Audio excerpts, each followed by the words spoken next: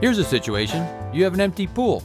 You can fill it with water, and then from that day forward, you'll have a regular pool. Or the first time you can fill it with something other than water, and then never refill it ever again. Okay. I'm Rush Howell. And I'm TJ Jagodowski. And this is Here's the Situation, a real podcast about hypothetical situations in which TJ and I give each other scenarios we've never heard before and probably will never hear about again afterwards. And this week's theme is tidal pool. Yes. So T-I-T-L-E, pool, just regular. There we go, yeah. But you can take the concept pool in a couple different ways. So. In fact, I couldn't put it together, but I wanted to do a situation where we took a bunch of words that even spelled the same and pronounced the same mean multiple different things. Yeah. And then rank the best. So, like, is the game of pool or a swimming pool better, or a betting pool or whatever? Or pool of people, which I might have one. I suspect some of those will come up, but I am going to start you off with one that came out of like a gambling pool as a concept. Okay. So, TJ, here's the situation. An eccentric billionaire is back. Now, this eccentric billionaire knows that you like gambling. Okay. And he knows He's done his research, has he? Okay. He also knows that you hate seeing animals get hurt. Oh, no. So he's got one for you, a new way to torture you. No. He is going to make you set the odds on a Battle of the Animals tournament. No. These are going to be animals that fight to the death. Going to be a 64 animal draw. What? It gets put into like kind of a neutral biome where there's like a lake in the middle and there's some hills and there's some grassland. Hunger gaming with animals? Yes, he's hunger gaming with animals. That's exactly what he's doing. But he knows the worst guy I've met since Thrush Bowell. Well, let's hope these come out in order. And anyway, but he knows that you like gambling enough that you're still going to be interested in laying out who should be the top 8 seeds. Oh, I'm betting. What are What are these? Who do you're setting the top 8 seeds. So it's pretty much any animal you want, no humans. Okay. Okay, but any animal you want, I want you to come up with the top 8 seeds, and I want them ultimately in order, but we can start, you're free to adjust. He's not going to make you just right on the spot nail. And I know you said there's water. One question. Will these battles be kind of like on land, on water, or will it be randomly assigned, or should we just like say any animal can fight kind of how it would if I don't want to pick first I don't want to pick a great white if it's going to be primarily land battle. It's going to be primarily land, but there is water. There's a shallow lake in the center so that animals like crocodiles, polar bears, others that may be able to take advantage of using the water, have that option. And also, they're going to do it kind of like Fortnite or whatever style for those that haven't played Fortnite. But in all these battle royale games that are video games, they bring the walls in over time so that the animals, if they're reluctant to fight early on, ultimately have to fight one another. Okay. So it'll shrink up, but you can start in kind of your own different biomes and hunt after one another. But also, probably the way it'll work is they'll drop about 10 animals in, or let's say 8 animals in at a time with one of them seated, and then they'll have 8 battles, and then whichever animal comes out unscathed against 7 others will then make the final round. Okay. But you're trying to make the final round as good as possible for this eccentric billionaire. So you've got to you got to try to seed the top animal in each of the 8-way brackets. Okay.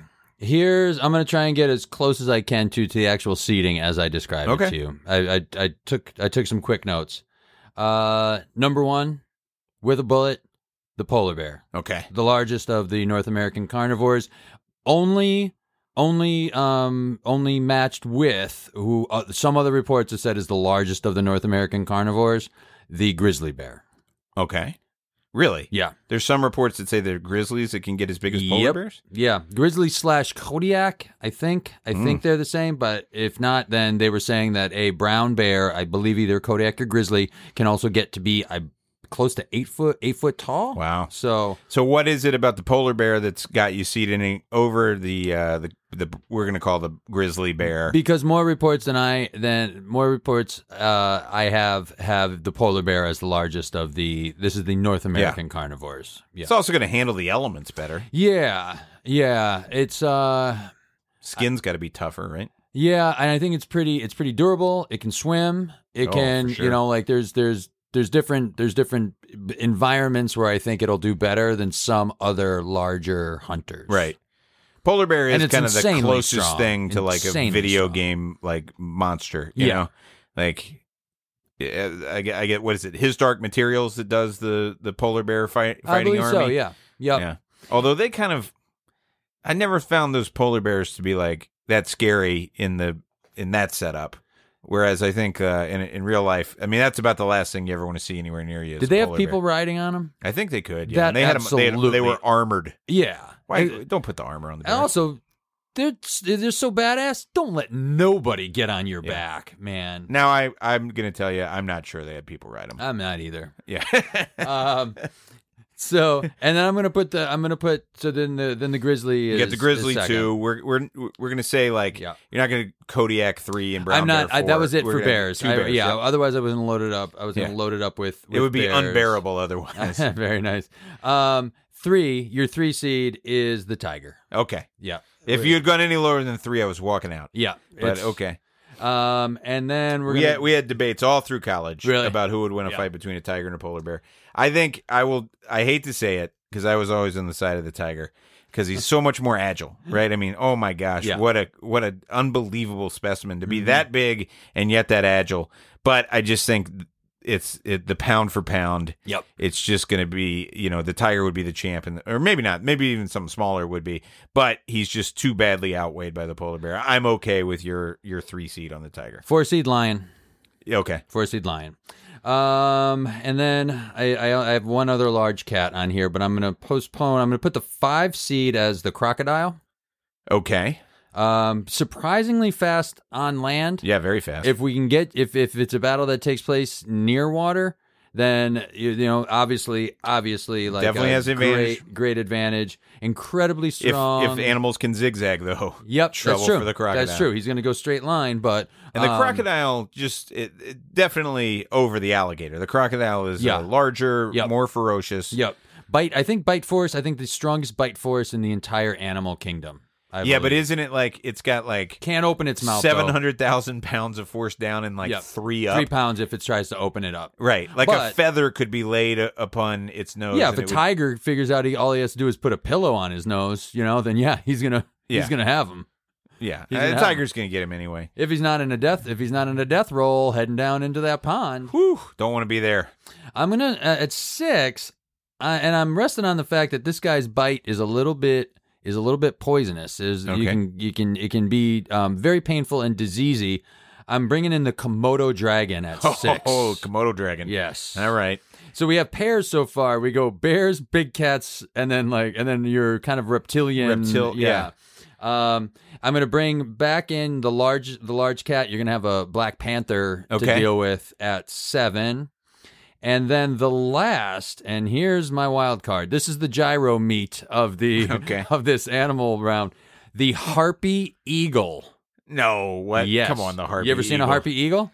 I mean, no. Yeah. It has talons the size of full pie plates. It is a monstrous. Let's see if I can find a picture of this while you're saying what a bad idea it is. Yeah. I'll see if I can find a picture of I mean, this. there's some glaring omissions Oh, sure, fine. Great. from your Hit me with them. hippopotamus. No. I mean, of course, like No. hippopotamus, the most dangerous animal to man, most To man. aggressive. To man. Also most dangerous to elephants. It's like stomping out fires. It loves taking elephants down, as do rhinos. So I think you got to have the hippo in No, there. I'm not. By the way, who's he was winning? considered. I didn't have him. There's no way that a hippo is losing to the croc in the water. I mean, surely there's some videos on that. Death with 1,000 cuts, buddy. I mean, my croc's gonna open him up and bleed him out. Bleed him out. I think he's going to be wearing those Crocs. No. So I got hippo probably where you had, the Croc at the 5 seed, I think you had? Croc comes in the 5 seed. Yep. Yeah. I probably got hippo 5, maybe 4, actually. I think I got him ahead of the lion, behind the tiger. Rhino's probably making it there somewhere for me. See, yeah, I thought about it too. Don't want him. Don't see him as savage. Oh, those things, they'll get after you. And then, I'd go water buffalo before I went. See, before I was thinking there. about the water buffalo, and then what about like a silverback gorilla? That's a pretty good call. That is a glaring. I got it. I feel miss like on me. That's incredibly strong animal. I mean, very, and he's gonna be one of the smartest in there. I wanted an air The attack. bird is interesting. Just, I mean, I'm never putting this bird. I mean, I guess I'll see, but I don't think I'm gonna have a bird in my seeded category. But it is kind of interesting because how you getting that bird. It's gonna be like, I don't know. You may have to change the rules, or you may have to say you can't have birds. I mean, it's gonna be hard for the bird to win. It's gonna be hard for the bird to lose. Here's a sense of the size of a harpy eagle. He's competing on a different axis. I mean, that harpy eagle is just standing next to a man there, and kind of his size. This is a strange looking bird. Oh, it's a weird bird, dude. And if I could find another picture of its talons, when it opens it up, they really are the size of pie plates. It's a savage air It looks attack. like an owl with like bobtail or lynx ears. Yeah, it's like an owl. Yeah, like an owl and a bobcat Yeah. had sex, and that makes a harpy eagle. Maybe that's it, buddy. They're badass. I wanted an air attack, and I couldn't go. I didn't think bald eagle, falcon, any of those could really open you up, but that bugger I think could really. What do you think about the open up. elephant? Elephant's just. I'm not. I mean, he's the largest. Yeah, I think I don't want him there. I don't want. I'm gonna try and put a field of 64 together without having an elephant. Oh in it. no, you can't. Mm-mm. This eccentric billionaire, he picked the They're- 64 animals. You just got to seed them. You can see they'll it stampede, but they are so sweet and They're just nice animals. I don't want him in there, man. I don't want him in there. Yeah, I mean, You ever it see a would be- giraffe fight?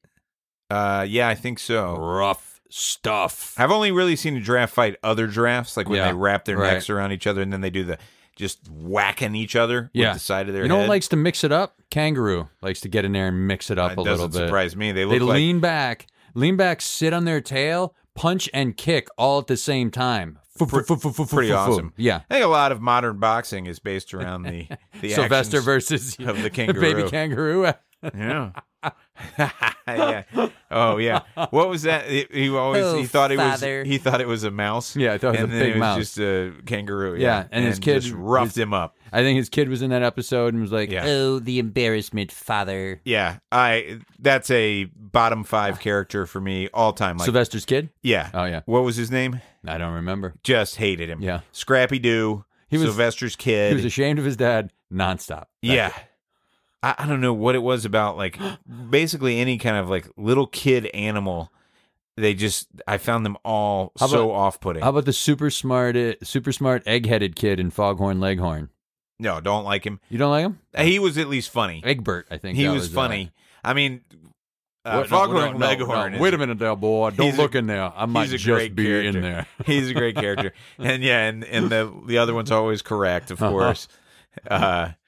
Yeah, that's good stuff. But all right. And Foghorn Leghorn had the this is a ridiculous jag, but quite often he was the dum-dum. Yeah.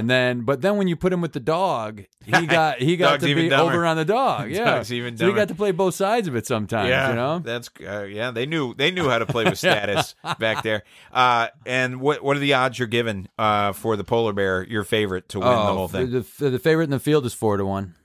4-1. Yeah. I'm gonna take. I'd like $100 on the polar bear. Okay. I think he's about. I mean, it's probably going to come down to him versus Grizz. I think it's right? like Or 2-1. him versus Tiger. Yeah, but it could be like who got clawed up in the first Yeah. round. You know. But him versus Grizz. I mean, if you stand them side to side, I don't think like.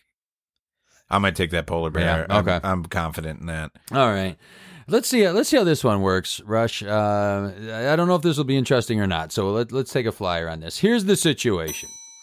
You find yourself in a neutral room. You're not sure how you got here, but you feel neither worried nor overly at ease. You are seated at a table, and the person across the table provides you with certain information. After each piece of info, I'd like your immediate gut reaction as to whether you think you would be selected or not. Okay. Okay. Yes. So as close as you can get to a neutral setting, you don't feel threatened or whatever. The lady across the table from you says first, "Hello, Rush. You've been placed in a pool of candidates. We are going to select a certain number of you at random. Okay. Do you have the gut feeling you will be selected or not selected?"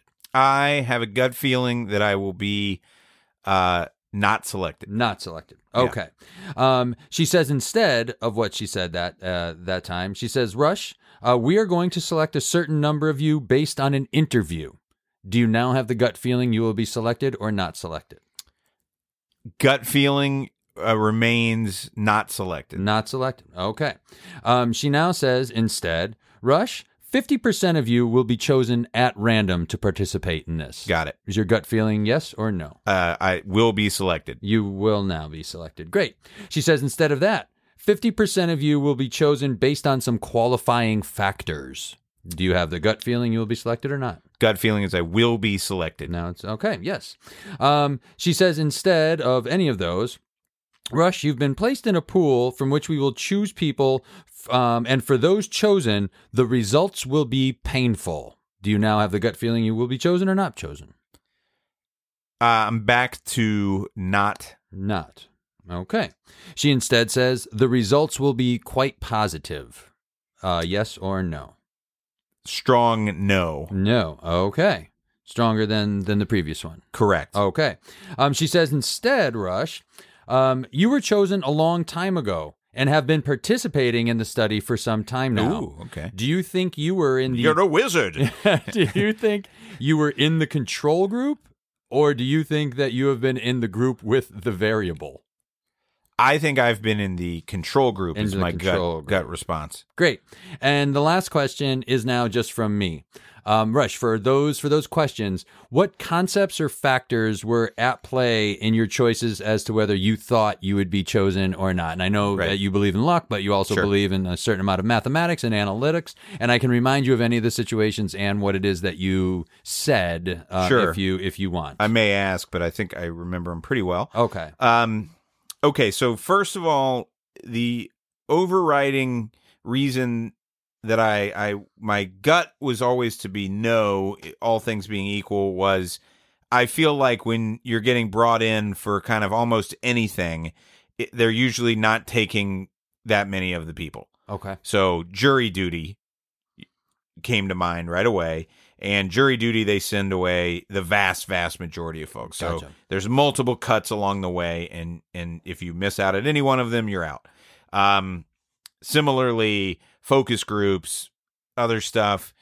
The reason I was so negative on it'll be super pleasurable was the thing about, oh, okay, well, this now just feels like they're really looking for something specific, and they're going to give some nice reward away.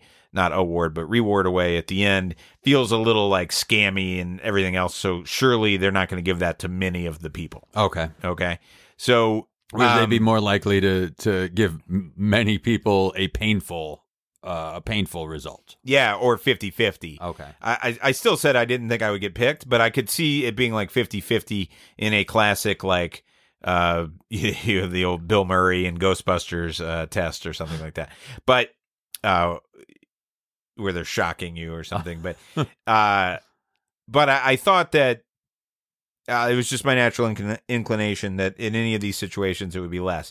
So then when you said 50-50, why would I? And the reason my gut is that yes is like we're all the hero in our own narrative. We all think that even though of course I would be equally likely to get picked or not picked if it's truly random, I think that the way I just always operate is I kind of assume that things will progress as though I am actually a character in the story of my life. Uh-huh. And of course it would be less interesting if that character wasn't selected to do this thing. So, But let's say you being the hero of your own story and life being more interesting, you were not selected for any of the other ones, as far as being a character in your story, as far as being like selected for the one that was really positive or whatever. So well, that doesn't outweigh the rational, logical view that most of these things in my opinion, if you're getting herded into some sort of cattle call type thing, again, I had the sense I didn't volunteer for this because at any point it didn't sound like it just didn't feel like I had. I wanted to set the scenarios to be kind of that you just sort of arrived there, but also Right. if I said that, then that would feel like odd. I didn't want you off put at all or other factors, playing into whether you thought you'd be Right. chosen or not, other than just the words that were being spoken to you, and whether you're left with a feeling that you will be taken or not. But yeah, those were the. And what was the last one? The last one was that you've already been in this study for quite some Right. time, and whether you felt like you were in the control group or whether you Yeah. were in the group with the variable in it. And that was good, but I thought that I struggled in a very, very quick sizing up of the last several years. Mm-hmm. I struggled to come up with what the odd thing was going to be that I had been being tested for. Uh-huh. So it just felt more like I would be more likely to fall into control. And I was trying to think, like, that's why, like, I was unspecific as to the time, that if it was like for quite some time, that Right. if you thought it was even like, oh, going into improvisation in the first place, and then Yeah. like, do you stay, or do you find like something that's definitely a more like bankable skill, like, like the law at some point, Yeah. or what have you. So yeah, I didn't know when. I didn't want to say like starting in high school, because then I didn't want to place it at any particular The time. longer but you just- would have gone, the more likely I'd say I was in the control In group. the 'cause control group, Yeah, okay. because I wouldn't think, even though one time we talked about getting Truman showed, Yeah. I wouldn't think that I've been subject to some sort of. The longer it would have been, the more difficult it would be for me to believe. Gotcha. That, although I was most intrigued, I enjoyed the whole scenario, but I was most intrigued listening to that one because you do want to. There is that thing in the back of your head, the Harry Potter fantasy, right? Which is. All of my life has actually been moving towards some sort of thing that's more magical and fantastical than what it feels like on a day-to-day basis. All right, TJ, here's the situation. Yeah. You are brought on by another ESPN panel. Oh, okay. And this time, what they want to do is they want to talk about titles. And they're looking at titles from all sorts of different ways. And they want you to come in and talk about the following question. They want you to rank these sports Okay. by in which sport does the actual best team, whatever that means to you, the okay. truly best team, in which of these sports does the actual best team win the title most often? And I want you to rank them from the top to the bottom. Okay. The bottom being where the actual best team least often wins the title for that sport. Okay. Okay, so it's just going to be 6 sports. All right. The NBA, Yep. college basketball, Major League Baseball, college football, the NFL, and the NHL. So the All right. 4 major American pro sports plus college football and college basketball. College. Okay. College. The 4. Let's see. All right. Hold on. Give me 1 second. I know my top. I believe I know my top and bottom. Okay. And so the 4 major sports. What am I missing here? I'm missing there's NBA, baseball, hockey. Oh, NFL. Damn. All right, this is tough, Rush. Okay. But I am in general. Maybe I'll suss this out as we talk. Okay. My first impulse, and I think I'm going to stick with it. I'm trying to think of the amount of times there have been upsets in this as far as championships go, and I think the longer it's not going to be football for me, because with 7-game playoffs Sure. and 7-game series, it feels like the numbers are going to even out so that the best team team wins. So in something like a single elimination tournament, like the NCAA or football, where it's one and you're out, Right. those are going to move closer to the bottom. So I think the NBA is at the top of the list as far as most often the best team wins. I think that's unquestionably correct that NBA is number 1. Yeah. Although I don't have baseball, which has a fairly long playoff process, all that high on this. The next one I'm gonna Well, of course, and that's because baseball playoffs are basically coin flips because you're talking about a sport where the best teams win 61, 63% of the time. Yeah. An incredible year is to win 63%. So to say that two teams play, one team wins 63% of their games and one wins 58, that you're going to have that suss out perfectly over a 7-game series. No, I agree with you. Now, the one thing that does make baseball a little more likely to be a little higher on the list is less teams make the playoffs. Yeah. So you only get 10, so you have less, random teams that might be able to blow it up. But yeah. I agree with you. So next, I think it's going to go NBA for me. I'm going to put hockey next. Okay. There's a high variance in that as far as getting your hands on a hot goaltender. Right. Can really make a difference, but it's another very long, drawn out play out process. Yes. And so I'm gonna put hockey there. Then third most often. Let me drop down to the bottom real quick. Okay. I'm gonna put. Man, is it so hard to tell? I'm gonna put baseball at the very bottom. Okay. All right. Just above that, I'm going to put NCAA. Basketball or football? Sorry, basketball. Okay, sure. And then just above, just below now, going back up to the top, just below hockey, I'm going to put NCAA football. Okay. And then my last slot in that thing was. So you got NFL fourth. NFL fourth, yes. So you go NBA, followed by NHL, followed by college football, followed by NFL, followed by NCAA hoops, basketball, and baseball at the bottom. Okay. Interesting. So it's especially interesting, the sport doesn't seem to totally matter as much as the format of the playoff, which I think is probably correct. So because you have the two basketballs first and fifth. Yeah. I would have them first and sixth. Okay. So I agree with you. And I also think that basketball is a sport where the best team wins certainly more often than in baseball. However, a 1-game playoff, right? So, yeah. And not only, but the NCAA, of course, you've got 6 consecutive 1-game series, and probably the last 4, you got a chance to lose. Yeah. So in any given year, I think it's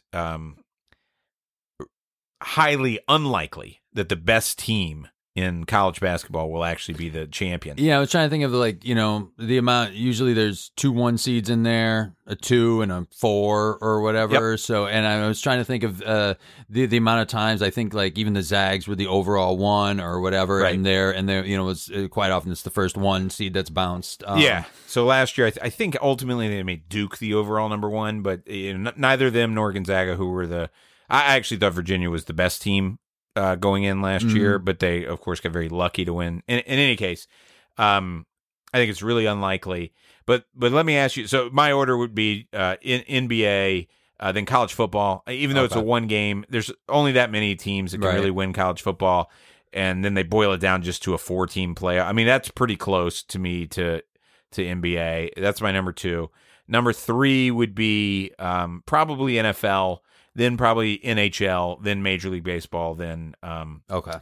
But NHL, it's hard for me to even rank it 4th because there was that year where the 7 seed played an 8 seed in the finals. But in any case, my follow-up question to that then is, if you take those same 6, I'm not asking your favorite sport, but which has a system to decide the champion that you like the best?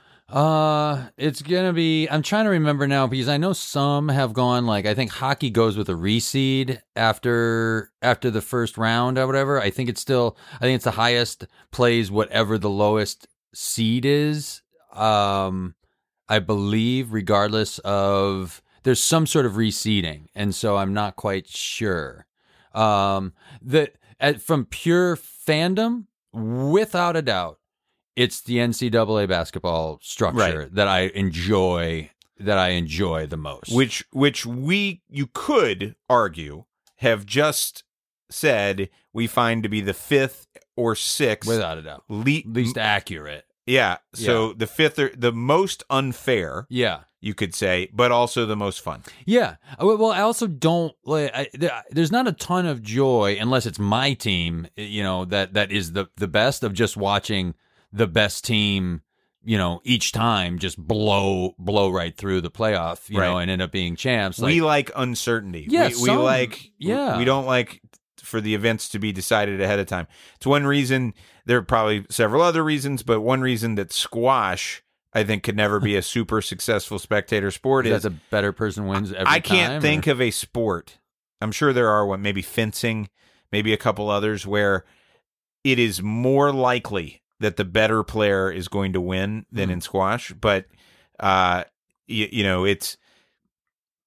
it's certainly really high up there. I mean, tennis is high. Golf is, of course, very low, and I think we like golf is maybe in some ways a better spectator sport because, I think if you said golf would probably be at the bottom of that list, right? If you just said one major championship, the odds that the very best player in there wins certainly is low. Without like Tiger being a regular factor, that was probably the least variance. But even when Tiger was unquestionably for over a decade the best player in the world, he was winning at an incredible rate. Yeah.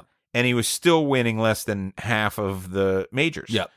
So of course we know that the best player wasn't winning that often. And now where you have like Brooks Koepka or for years Rory McIlroy or whoever's the best player, it's definitely the case that we know that the best player's not winning all the time in golf, and we like it. I don't know what the right I don't know what the right amount of uncertainty is that I want in there. I don't want it, the type of thing where like, well, clearly the best team never wins. I don't want that. But it feels like if the best team wins half the time to 60, half the time to 70% of the time or half the time to 60% of the time, that's I think kind of where I sort of want it, and I don't know what the number would be exactly for the NCAA, the amount of times the first overall I would guess won. Somewhere in the 20% range. Okay.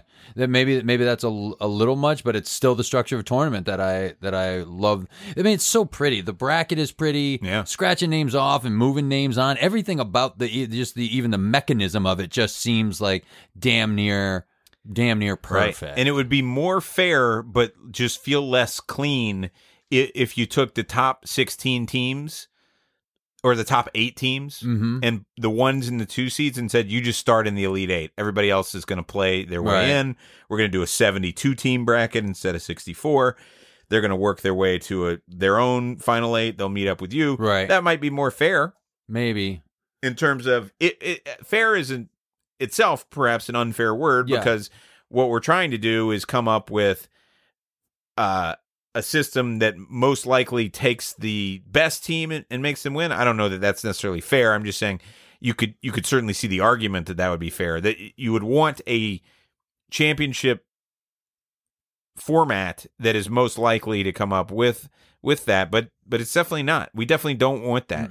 Because, in American sports, you don't have things like in the soccer leagues over in Europe, which themselves, I think, are, going back to this fair concept, the most fair way to possibly do it, which is they play a 38-game season. They have 20 teams. Every team plays every team twice, once at home, once on the road, and you just add up all the points, and there's no playoffs, and that's your champ. Yeah. Okay? Yeah. And this year, it's already evident that Liverpool's going to win, and we just got to go through the motions for months. So clearly that's not the best way to do it in terms of fan engagement and fan enjoyment. But I sometimes do wonder about NCAA basketball, and I'm biased because I have friends that are coaches, and I grew up with my dad having friends that are coaches, and it is a little crazy that you live in a world where you're judged so much on one series of between 1 and 6 games at the end of the year, and they basically kind of throw out the rest of the thing. And I do think the NCAA tournament kind of hurts the value of the regular season of college basketball, even though I don't love that argument in football. I'd rather go to an 8-team football playoff. But there's great stakes, and also I think we want a little mystery. We want a little suspense from our sports, right? We don't want it over before it started. We like every year go in looking for a 16. Looking for a 16 to hop over a 1 or 15s over 2s because we want the story. We want like the Loyola Ramblers and Sister Jean, and we want the tales. We want Shaka Smart and TCU or no VCU, right? We want that story, or St. Joe. Rose and whoever it was, Phil Loyola, Martelli or whatever. Loyola, Sister Jean. Yeah. But yeah, I look, I think it. I just think I find it interesting that that's really is true. Like, we don't want the most fair. We don't want to be told the best winner. I find it frustrating. I don't like it. I know you'll agree, but I know your brother Troy would certainly agree.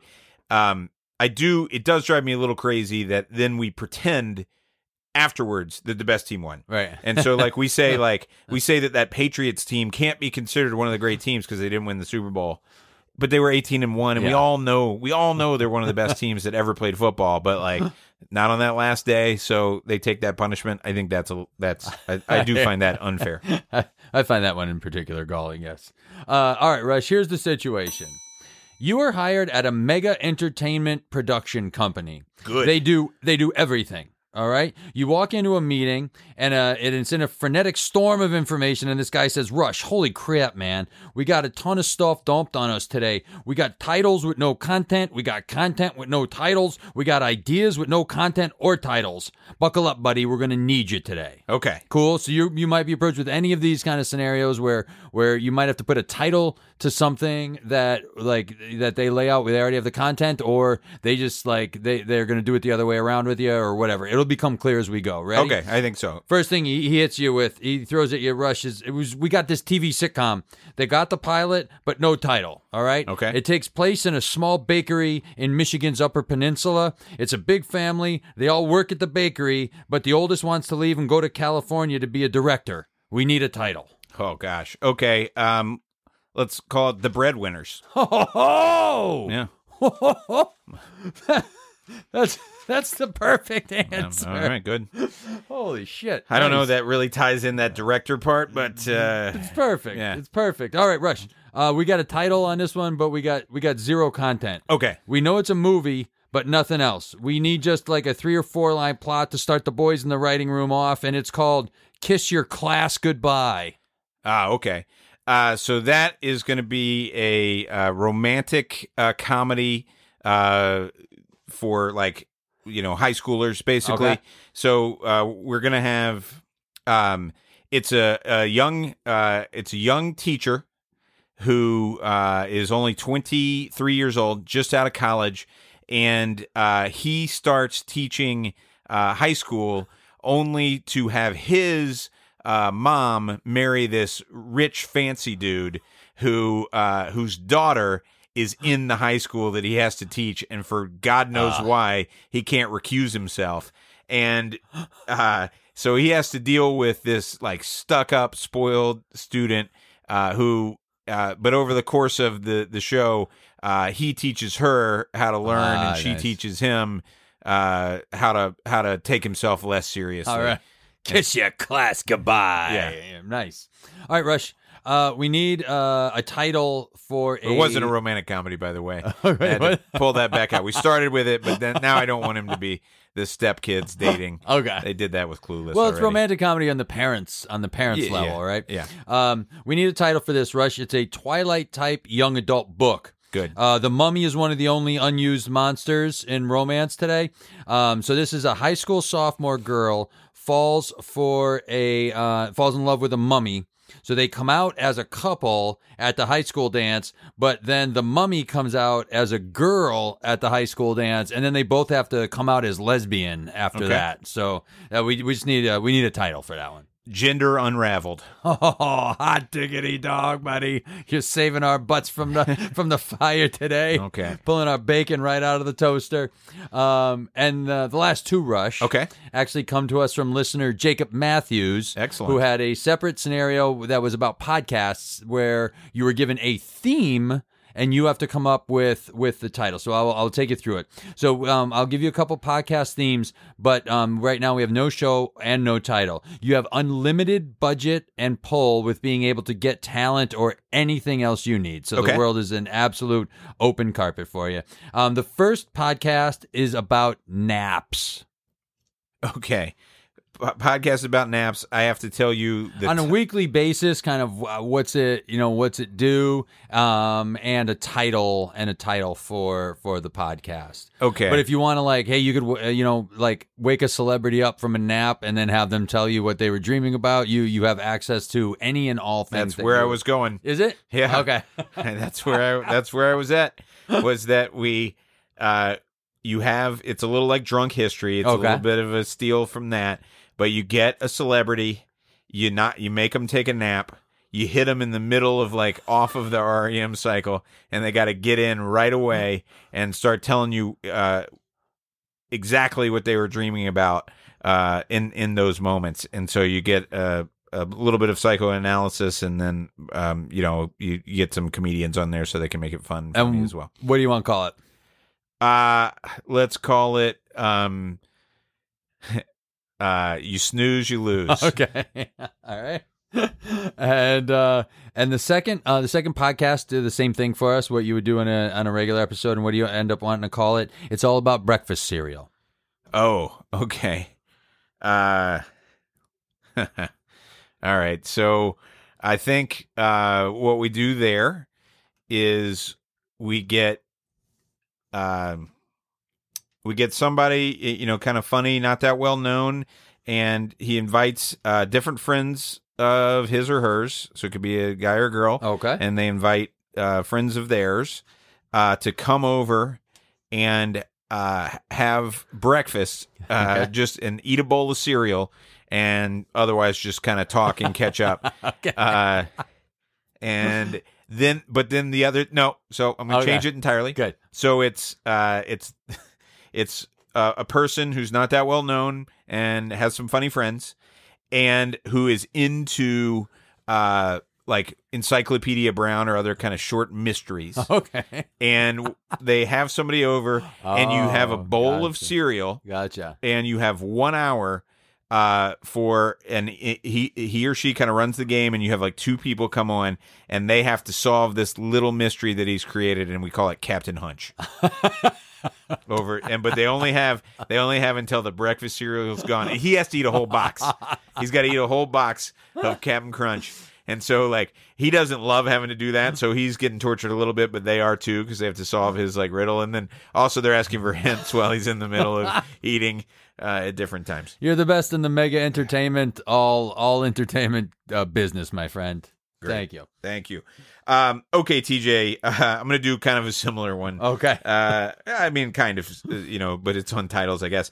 And this comes from something I do in my sports fantasy league that I mentioned a few times, which is every now and then, like every 5 or 6 years, we come up with a bunch of nicknames that don't exist, and then say which athlete would best fit those nicknames. Oh, okay. And sometimes it leads to us calling somebody that for 10 more years. So, like, one of my favorite ones was we had the greenhouse effect, and somebody said Bruce Pearl, the kind of like a little bit overweight, like pretty sweaty coach for, at the time it was Tennessee, now Auburn, and I always think of him as the greenhouse effect now. Great. So what I'm going to do, here's the situation. You are given 8. Well, it doesn't matter how many, but we'll do several of them. But you're going to be given some nicknames that aren't the nickname of anyone, actually. Okay. And I want you to apply that nickname to an actual celebrity. It can be an athlete, can be an actor, can be a known figure for any other reason. But you're going to have to come up with a person that, off the top of your head, best fits this nickname. So the first one that we're going to go with is Double Jeopardy. Double Jeopardy.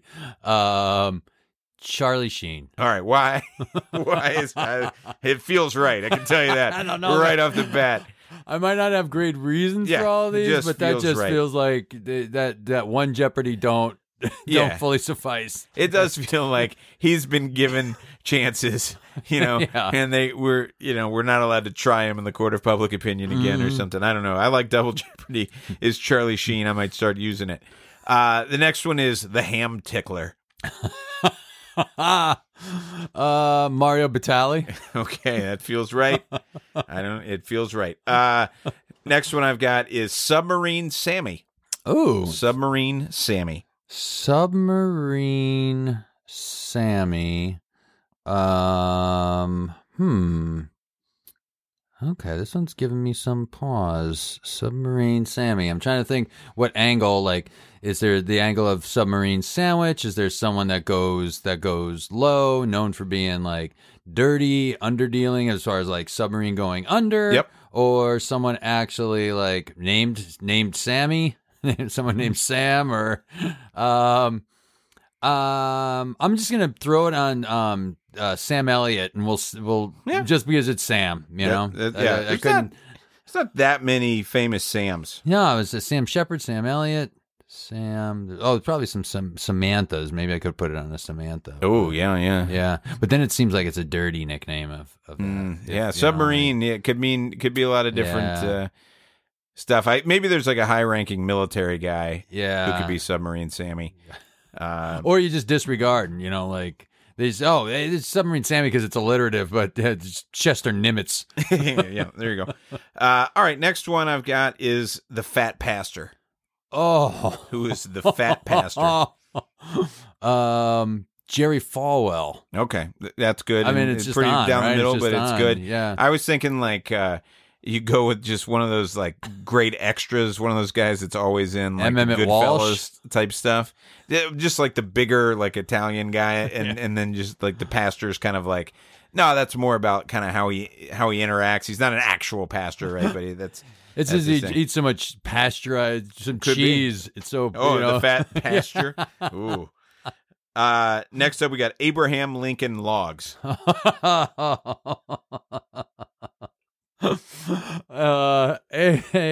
Abraham Lincoln Logs. Oh, it's that Nom from This Old House. Okay, yeah. He was the side guy and then had the show for a little while. I'll do Abraham Lincoln Logs for him. Had a beard, worked with wood. Nice. Nom. And last one I'll give you is Mr. Obvious Blovius. Not even really sure what those words mean. I don't either, and order, I don't know why I'm saying this, but Billy Bush. Okay, Mr. Obvious Blovius. There he is, Billy Bush. All right, thank you. I have no idea why that one came, but that's there's just always we do that. You like at least one is going to stick with it. I think I'm going to call Charlie Sheen Double Jeopardy. All right, Rush. I have one more pre-top here for you. That Great. Oh, here it is. Here's the situation, Rush. I'm going to give you some new job titles and your first assignment, and you tell me what exactly you'd like to do with it. Cool. Okay, great. So your title is Commissioner of Sports Fields, and I want you to make one playing area larger, smaller, or standardized. I think I do want to change the NBA court to give a little bit more room on the width of the court. Okay. So that the 3-point line is not all the way up against it, and we can elongate the corner three, which I think has become too easy a shot. Great for these guys. Here's a long boomerang back at you, dude. You are the Duke of Ben and Jerry's new flavor department. Ooh, okay. We want one new flavor out of you. I want one called. I don't know what it's very hard to pun, but my favorite candy bar is the whatchamacallit. And I have always wanted there to be a whatchamacallit type ice cream. So maybe it would be called like ice cream. Right? Right, that's exactly you're what like, you call it. It's the exact opposite. It's call it exactly what you would call it. Like Mike. Yeah. Hey, we got his name. We just call it Mike. Right. Yeah. Or maybe it'd have to be like the Who's Him What's It's filled with whatchamacallits, yes. Or something like that. Great. And is it just chunks of whatchamacallit in vanilla? It's like a way to kind of recreate all of those flavor profiles. So I don't really know what's in a whatchamacallit. I don't either. I think we talked about this one time. It seems vaguely like peanut buttery, caramely. Well, there's definitely me. some like caramel. There's like the crispiness to it. I just love a whatchamacallit. All right, Rush, here's your next job title. Yep. You are the Secretary of Gaps in Education, and I need an area of study from you as part of a standardized curriculum. So we've got to add something to the curriculum. Bad person to ask about that since I don't have anyone in school. But it can also be like, I've heard people say like, you know what they should have is just like a domestic domestic economics. Here's how you stick to a budget for your for grocery shopping, your utilities, and here's what a mortgage means. Like someday, an adulting class, for seniors. Like everyday economics or what have you. So it doesn't have to be like a large, hey, you need to teach more physics. It can also be just like a skill taught or something that you feel like people would benefit from. I definitely, when we were in school, I'm a little younger than you, but we probably had somewhat similar experience. Mm-hmm. I felt that we could have benefited from more computer training and learning, but I'm pretty sure that that's like over the top at this point. It's funny because most of the work that I do, I've done some like charitable work, for some organizations that are very focused on education within Chicago in particular. And I keep seeing developments that are less about the standardized subject areas and much more about allowing people to kind of learn at their own pace with different ways that affect people that learn in different ways, whether you are a visual processor, Gotcha. kinesthetic processor, auditory processor, whatever it might be. So, I guess I'm like reticent to. I'm just throwing my own personal views on this. Like I'm reticent to roll out everybody and make them do something that I think is like a good. What if it was a learn how to learn class, and you figure out whether you're an auditory processor, visual processor, or how you best take in information, and it's just a general benefit for all your studies or something. I think that would be a good idea. And rather than call it like a learn how to learn, it would be more like a diagnostic for the children to give them, I don't know, 6th, 7th grade, something like that, a chance to do a semester where you mix it up and learn in all sorts of different ways and just kind of use that as something to help the school figure out the best lesson plans for those kids going forward. All right, Rush, you are the Koenig of Nobel categories. Okay. And we need a new Nobel category that's not being recognized. And if you need a reminder right now, it's peace, literature, physics, chemistry, medicine, econ. We can get rid of the econ one as far as I'm concerned. Well, then we'll replace. Well, yeah. let's okay. replace econ. I get to add one, and I want the Nobel Prize in manufacturing. Okay.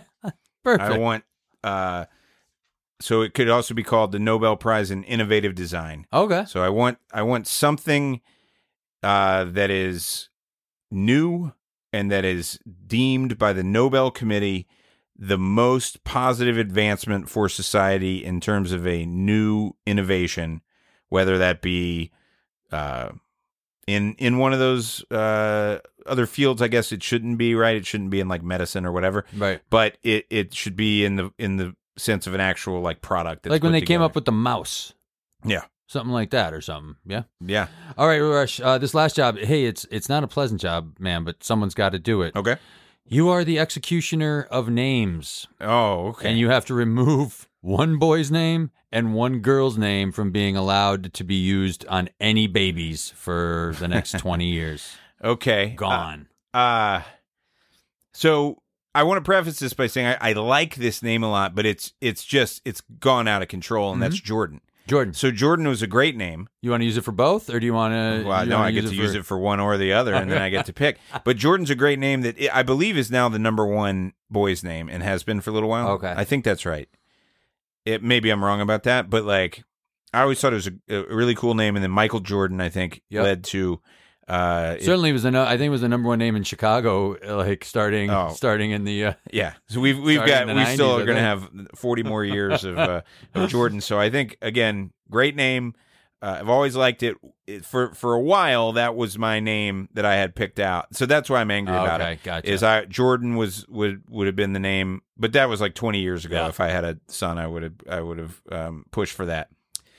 But now I'm just like, oh yeah, everybody is named Jordan. And then I got to terminate either a male or female name because I can use Jordan either Very way. nice. Left yourself a wide open playing field. Nicely done. That's why you're the executioner of names. That's right. I can take out two with one shot. For men or women, let me think. I don't.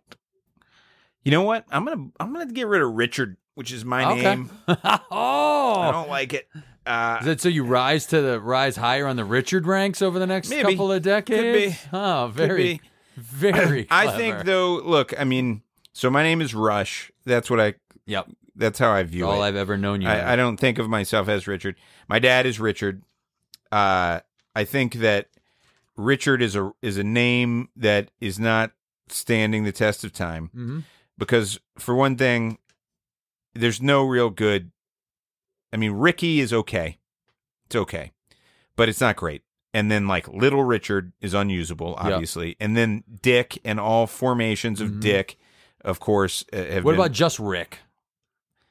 I don't know. Yeah. I mean, I'm not a big. If I had to go by Rick, I guess I would prefer that to Ricky, actually. Okay. But I know Rich or Richie.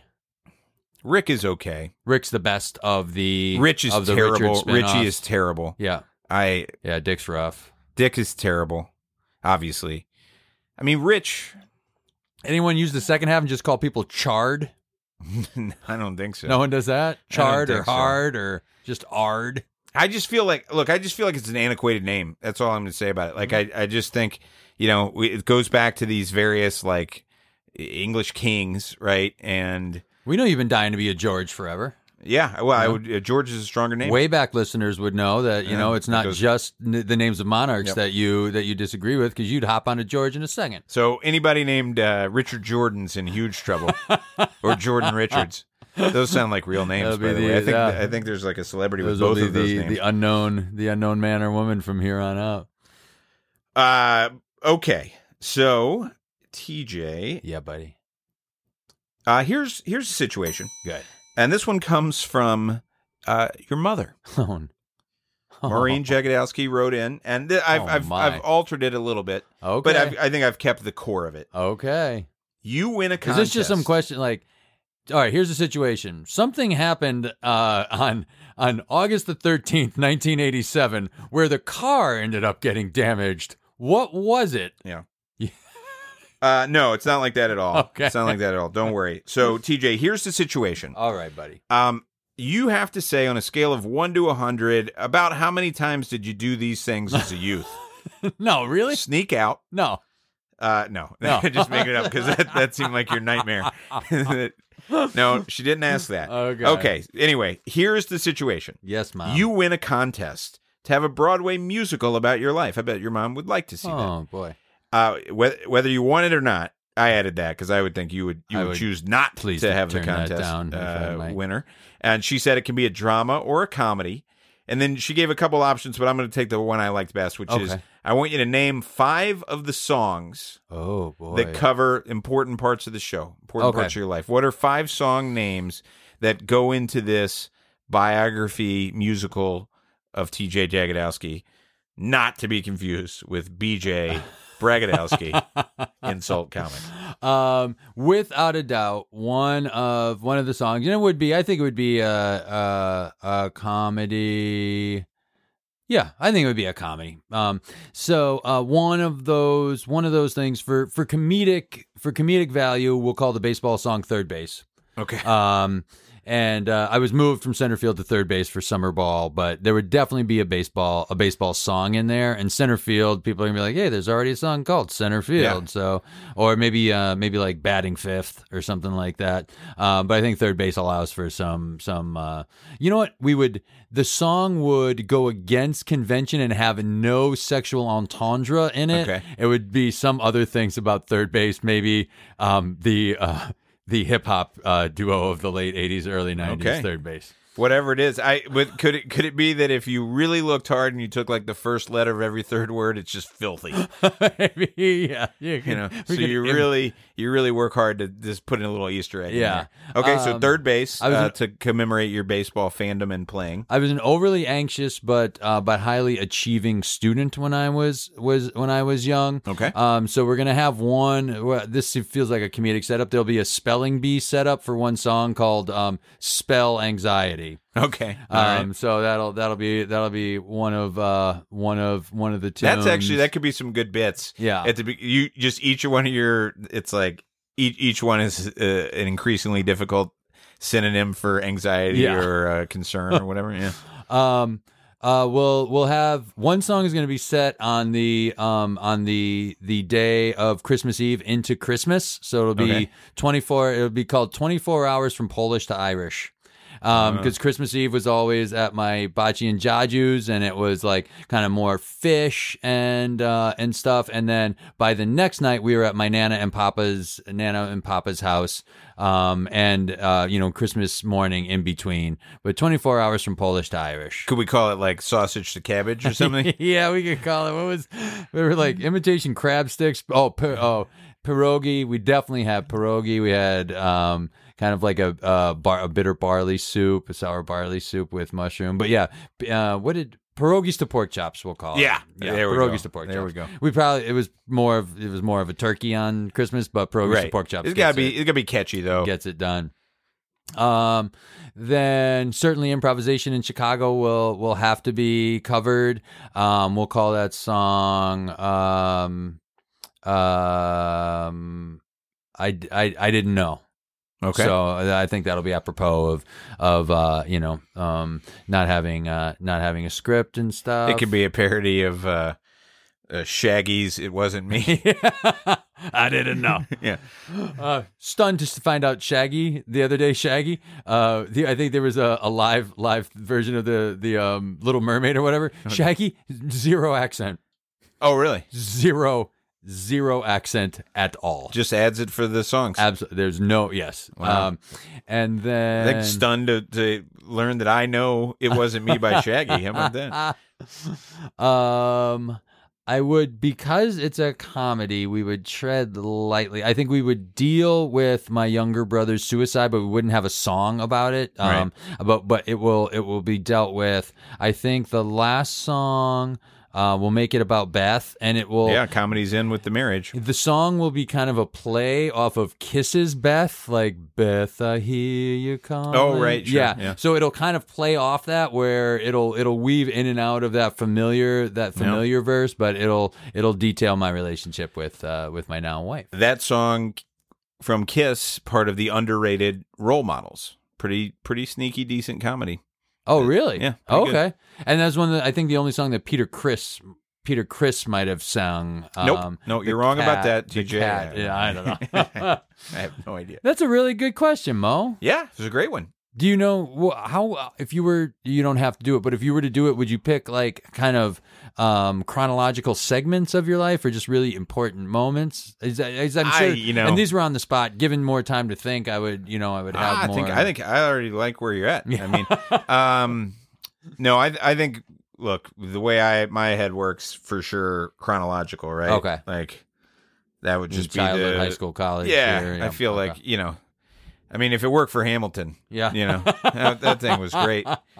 He really set the template for how to go about your musical. I mean, look, that was as innovative as you can get, and still followed that path. So, I'm going straight down the timeline. All right, buddy. Hey, back to the top. Okay. Here's the situation, Rush.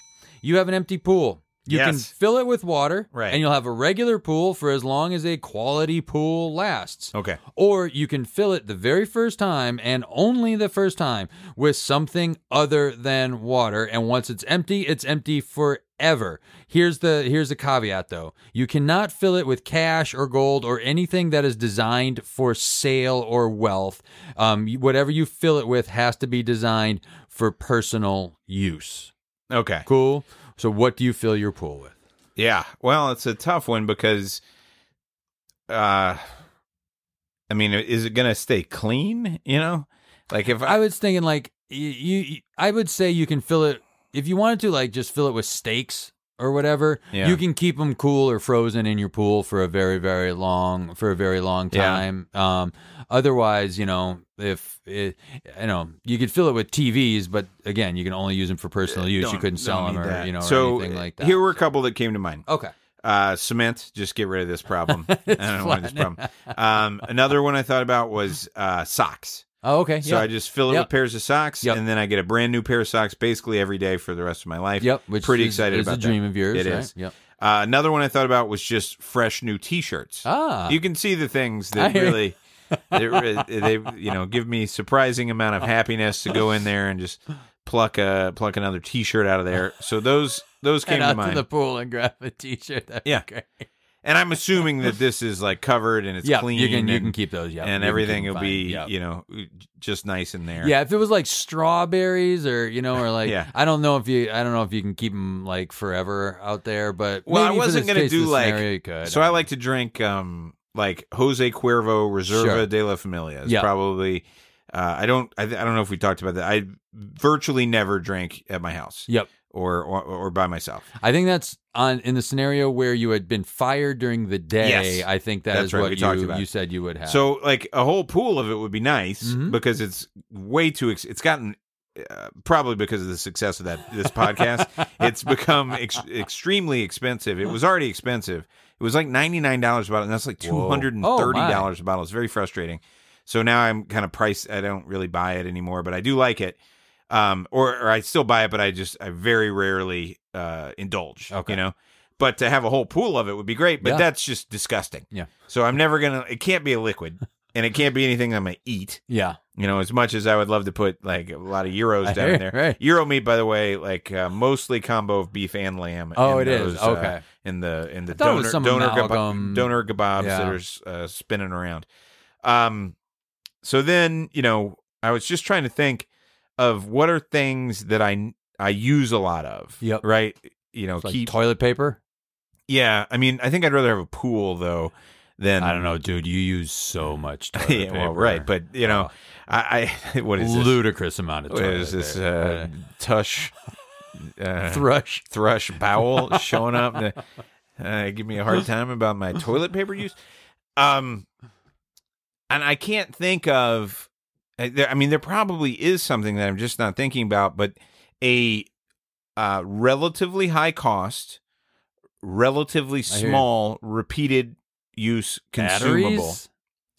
No, I don't need. I don't need a whole pool full of batteries. I mean, I need like 1/1000th of the pool will get me through my whole life. Razors? No, I use electric razor. Oh, okay. No. Aspirin. Again, if I need that much aspirin over the course of my life, Paint can be expensive. It's a pool full of paint. no, not going to do that.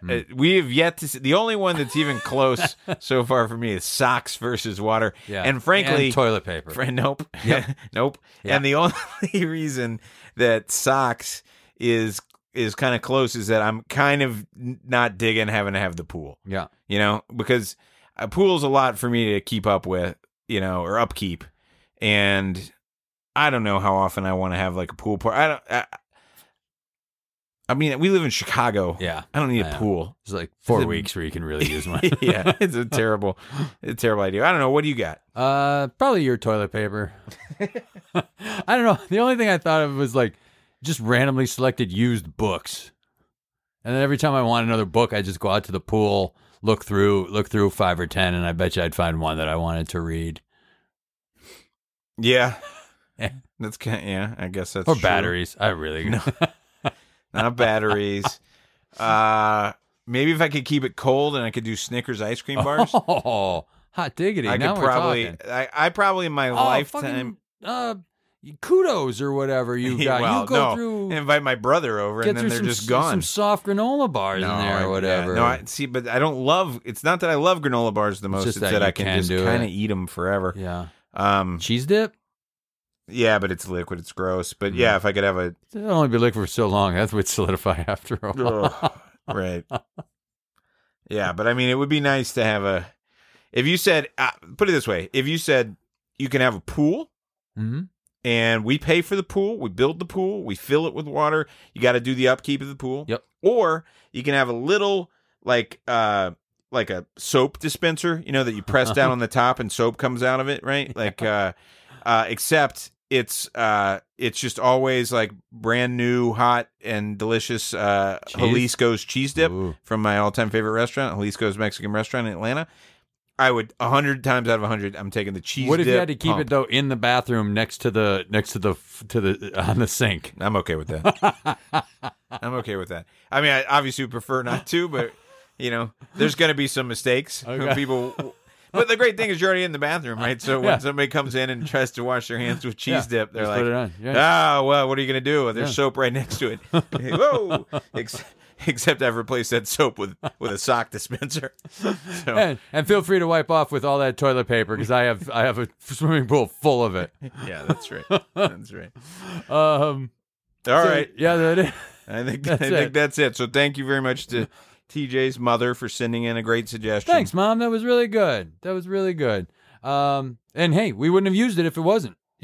That's right. We wouldn't have just thrown you a gimme on that one. We wouldn't. I've had some good friends send some suggestions that I have not used. Just absolutely. Even pretty good ones, but we don't have. I mean, I will say, keep sending them in. Love getting them. Yep. But we have a lot of them, so it's not really possible. And I don't think we're going to hit that 250 likes for a whole episode. A whole episode of user submitted questions. But hey, maybe like 28. 23 who gets the 250 5-star ratings. And one of our update shows, I'll tell you what my mom's 5 songs were. I know she'll call me and let me know. All right. Nate DeFort does our producing. Julie Nichols did our music. Emily Cardamus did our artwork. If you want to write us one, and you don't have to be my mom for us to use one, you can write us at here'sthesituationpodcast@gmail.com. Anything else, Rush? Nothing from me. Alrighty, talk to you next time.